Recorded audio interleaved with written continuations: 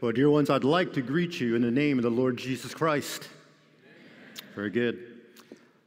I love collecting quotes, so let me just read some grandparent quotes. Grandmas are moms with lots of frosting. Grandfathers are just antique little boys. Someone said, never have children, only have grandchildren. If I had known how wonderful it would be to be to have grandchildren, I'd have had them first. My grandkids believe that I'm the oldest thing in the world, and after 2 or 3 hours with them, I believe it too. Well, grandparents are similar to a piece of string, handy to have around and easily wrapped around the fingers of their grandchildren. Grandparents, so easy to operate that even a child can do it.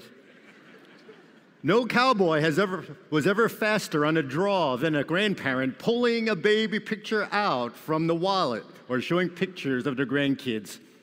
Well, it's Grandparents' Day at Indiana Wesleyan University. And so Grandma and Grandpa, welcome to IWU and welcome to Chapel. We're happy to have you here today. So wonderful.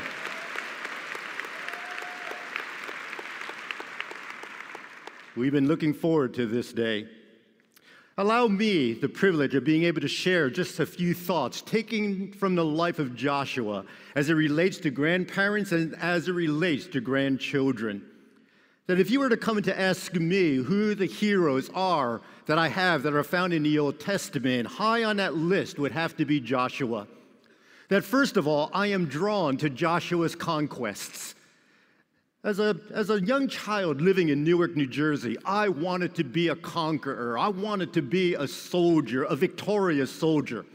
And one of the ways that this desire surfaced was the day that my brother, Tommy, and we found a caterpillar that was long and very thick.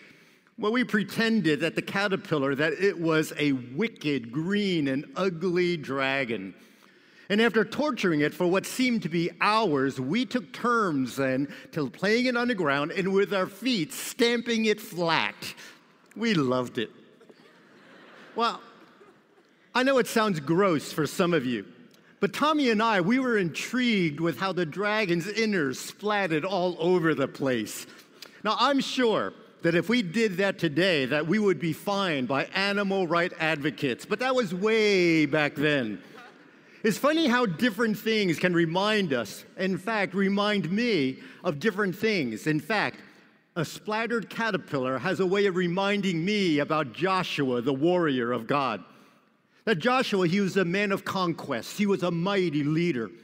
He began life in Egypt as a slave under cruel Egyptian taskmasters, and over time, he eventually rose to become the leader of Israel through faithful obedience to Almighty God. When Moses sent 12 spies to scout out the land of Canaan, only Joshua and one other person by the name of Caleb believed the Israelites could conquer the land with the help of God.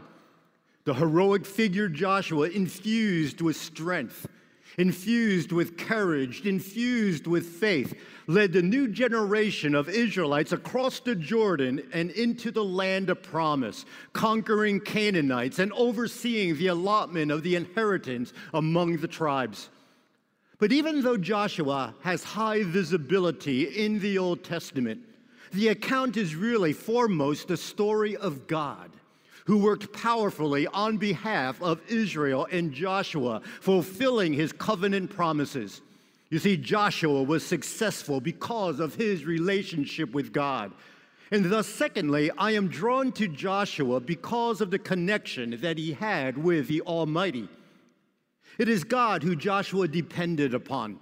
It is God who led Israel across the Jordan. It is God who defeated Israel's enemies. And it was God who presided over the apportionment of the land. And this connection that Joshua had with God, it really was based upon a continuing choice that he made. For as you and I enter into Joshua chapter 23 and chapter 24, the words in which Casey read for us, we recognize that the military leader of Israel, he is now an old man.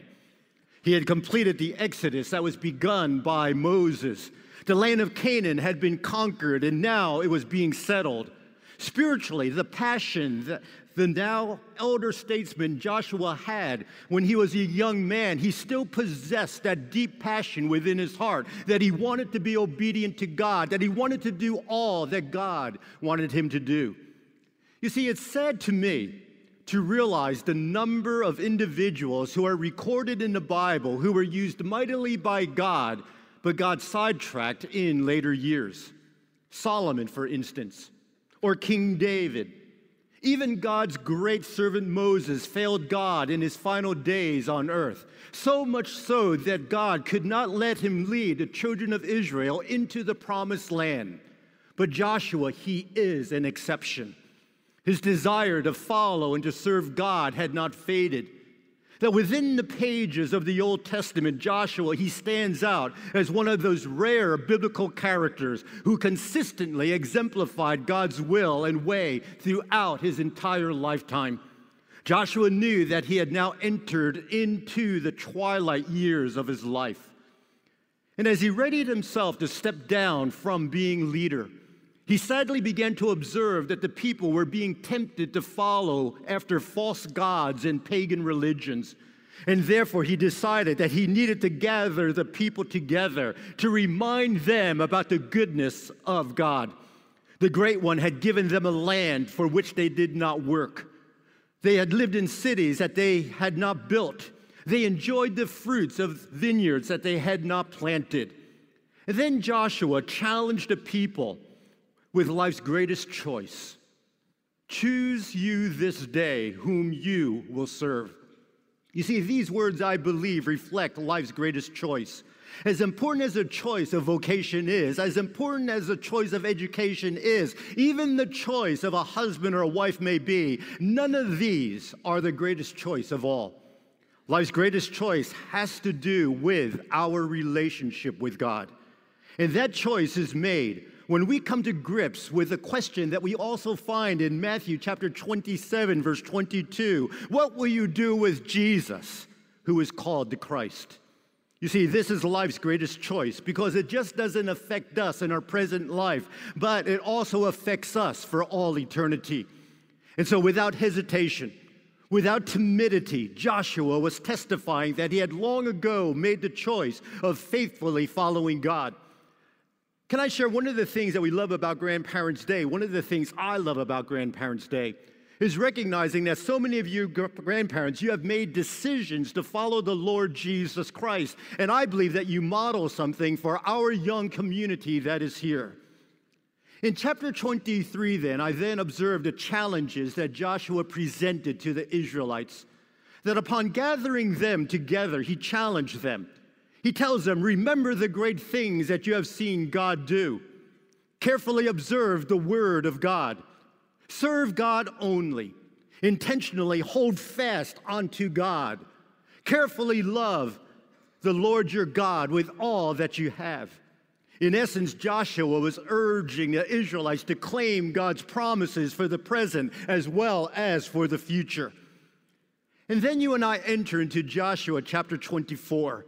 And we see Joshua's second speech of challenge to the Israelites, recounting Israel's history from the days of Abraham to the day that he was now speaking. God had shown his faithfulness every step of the way. He had acted in history to redeem his people. He had sustained his people through difficult times in the wilderness, and he had dealt with his people totally by grace. Joshua then exhorted the Israelites to commit themselves fully to God.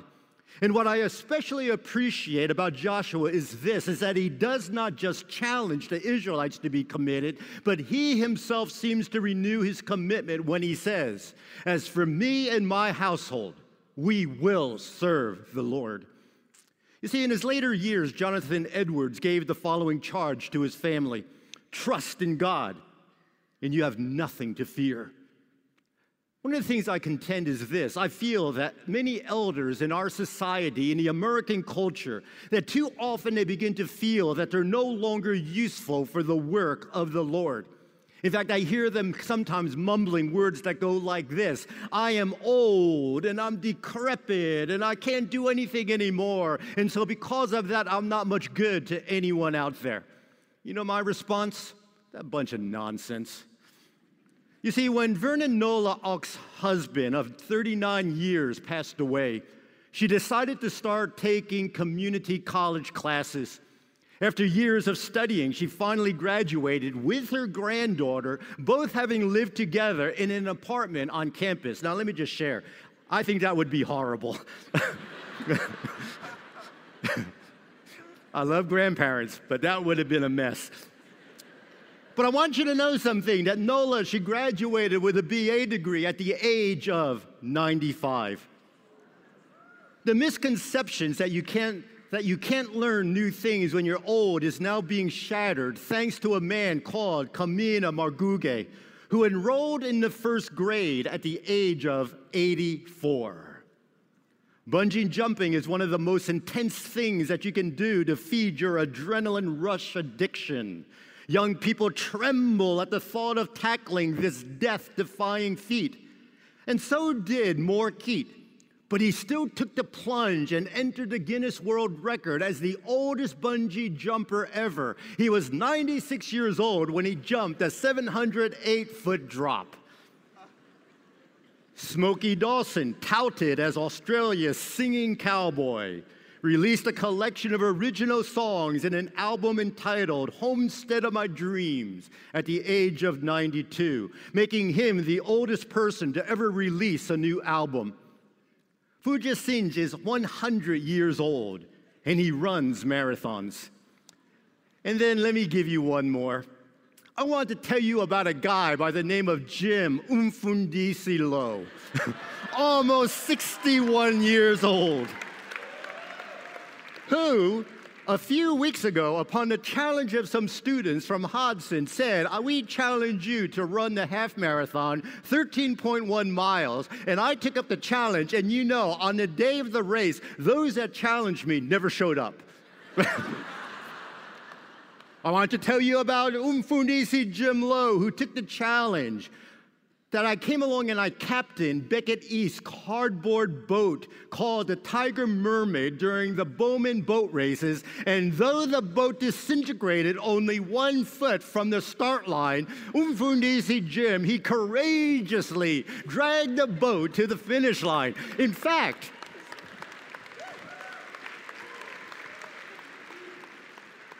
I thought that was such a heroic feat that we're going to show you a video clip of that.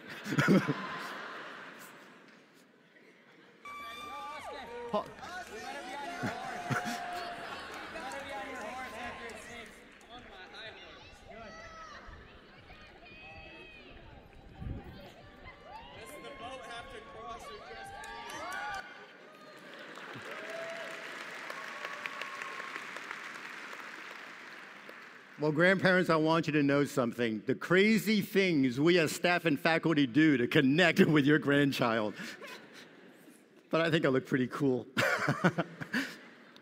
Now, the reason I share that with you is because I can remember when I was young, I began to think that God could not use older people. I began, probably the age of your grandchild here at this university, that I would think that if a person reached around 35 years old, they were ancient and should be put on the shelf. I have since changed my tone because I have begun to realize that even at the age in which I am now, and now that I am a grandparent, I want you to know, I know that God still has a plan for me and has a purpose for me in this world. My father-in-law and mother-in-law, they never pastored a large church. The charges that they had oversight of, they were small congregations, most of them located out in tiny little towns in what I call cowboy territory. As an example, when I first met them to ask for their daughter's hand in marriage, they were pastoring a church that was called the Biddle Wesleyan Church. The population of Biddle, Montana, today they say it is 61. But back in the day, when I came the first time to Biddle, Montana, I think the population was more like 25. And that was if you were counting the cats and the dogs and the horses. And so in my arrogant and in my snotty way, I looked down upon my in-laws. First, I thought to myself thoughts like this: how could I respect a couple who possess no earthly signs and artifacts of success? Small congregation, tiny church building, low salary, a dollhouse parsonage. I think you get the point. And second, I thought to myself, they are old. Or at least, again, I thought they were old, because as I began to calculate it, the first time I met them, they were around 45 years old. And I thought to myself, what can old people contribute to society? But as the years began to pass, my love and my respect for my in-laws, they began to grow by leaps and bounds, because they taught me so much about loving the Lord and being willing to make significant sacrifices serving Him. And they showed me that older people do have a ministry. And one of the greatest contributions that my in-laws, they made in my life was this: they taught me the importance of prayer. Not by lecturing me on the fine points of prayer, but by modeling prayer lives that were vibrant and full of passion and full of compassion. That if you were to go visit them, you knew that every single day that we would be gathered together as a family, Scripture would be read, and then we would get into positions because we knew that there was going to be a time of praying. And when my in-laws prayed, they prayed. They prayed for each family member by name. They prayed for each grandchild by name. They prayed for every grandchild that they had by name. They prayed for every single person who attended their church by name. They prayed for those who were parts of their other churches in which they had pastors in years gone by, all by name. They prayed for the leaders of the Wesleyan denomination, all by name. They prayed for Wesleyan missionaries by name. They prayed for national church leaders by name. They prayed for people who lived in Biddle, Montana by name, and I was glad it was only 25 back then. They prayed for those that surrounded Biddle, Montana by name. They prayed for different U.S. governmental leaders, all by name. They prayed for leaders of other countries in the world, all by name. They prayed for those who they read in the newspaper that were going through difficult times, all by name. And one day, when I was in a bad mood and didn't want to spend a long period of time in prayer, I began to mumble to myself, and I made a statement that went like this: why do they think that we need to pray for so long and go through so many different names? To which someone in the group approached me and said, would you want them to leave your name out when they pray? You see, Grandma and Granddad, we may be physically weakening, but we should be spiritually getting stronger and thus able to take up the challenge of standing the gap for our children as well as our grandchildren. Let me suggest some things that we should be praying for. We should be praying that our grandchildren will come to really know Jesus Christ as Savior. We should be praying that our grandchildren will grow in their knowledge and the love of Almighty God, developing an appetite of wanting to learn His Word so that their knowledge will be the foundation for a genuine fear and love towards God. We should be praying that our grandchildren will be surrounded by friends who share their love towards God, reinforcing faithfulness. We should be praying that our grandchildren will discover and pursue God's calling for their lives, since living God's purpose for their lives will allow them to experience their highest productivity. We should be praying for our grandchildren that their lives will be instruments in making God famous to the world.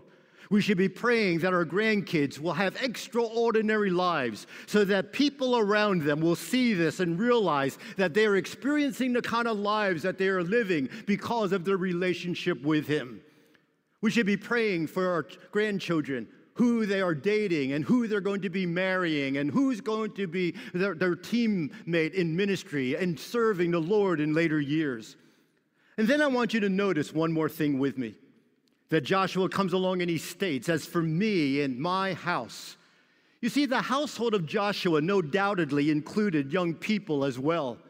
I believe that the prayers of young people can also be powerful and effective.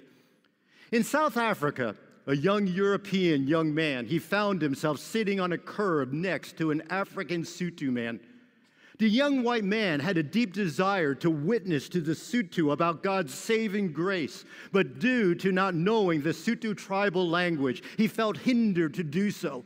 But he believed in the power of Almighty God, and he believed that the God we serve is a God who is still able to perform miracles. And he sensed that God wanted him to share despite the challenge of the language, and thus he lowered his head. And he prayed to God to give him the gift of speaking the Sotho language. Upon raising his head, indicating that he had ended his time of prayer, he opened his mouth, and according to the testimony, the words that came out as he was sharing with the old tribal Sotho man, it was in the Sotho language. That according to the testimony that was given, the Sotho man, upon hearing this young man who had never spoken the Sotho language before but had been given to him miraculously, that Sotho man gave his life to the Lord Jesus Christ. Jesus Christ became his Savior and became his Lord. You see, dear ones, I believe in the power of prayer, but I believe that young people also have the privilege of being able to pray for God to do his wonders. I have great confidence in the prayers of many of our IWU students. I believe in the prayers of young people.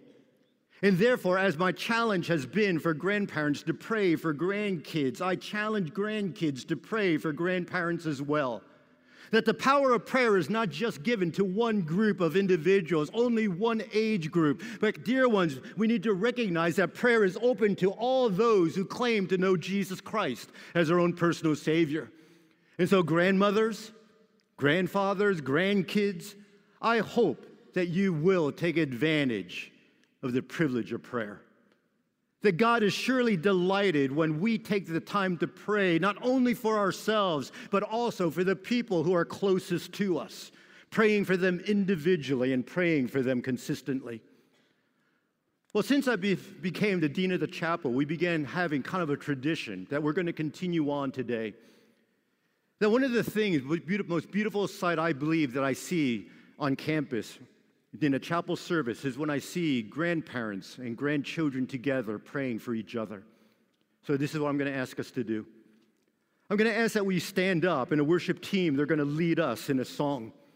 And during the time of singing, this is what I'd like to do. I'd like to invite grandparents and your grandchildren coming together, that if you want to, come and stand in the front of the stage, using the stage almost like an altar, and almost in a sense saying that I am bringing my grandchild, I am bringing my grandparents to the altar of God to spend time to pray over the one that I love. And so will you do me a favor? Will you stand?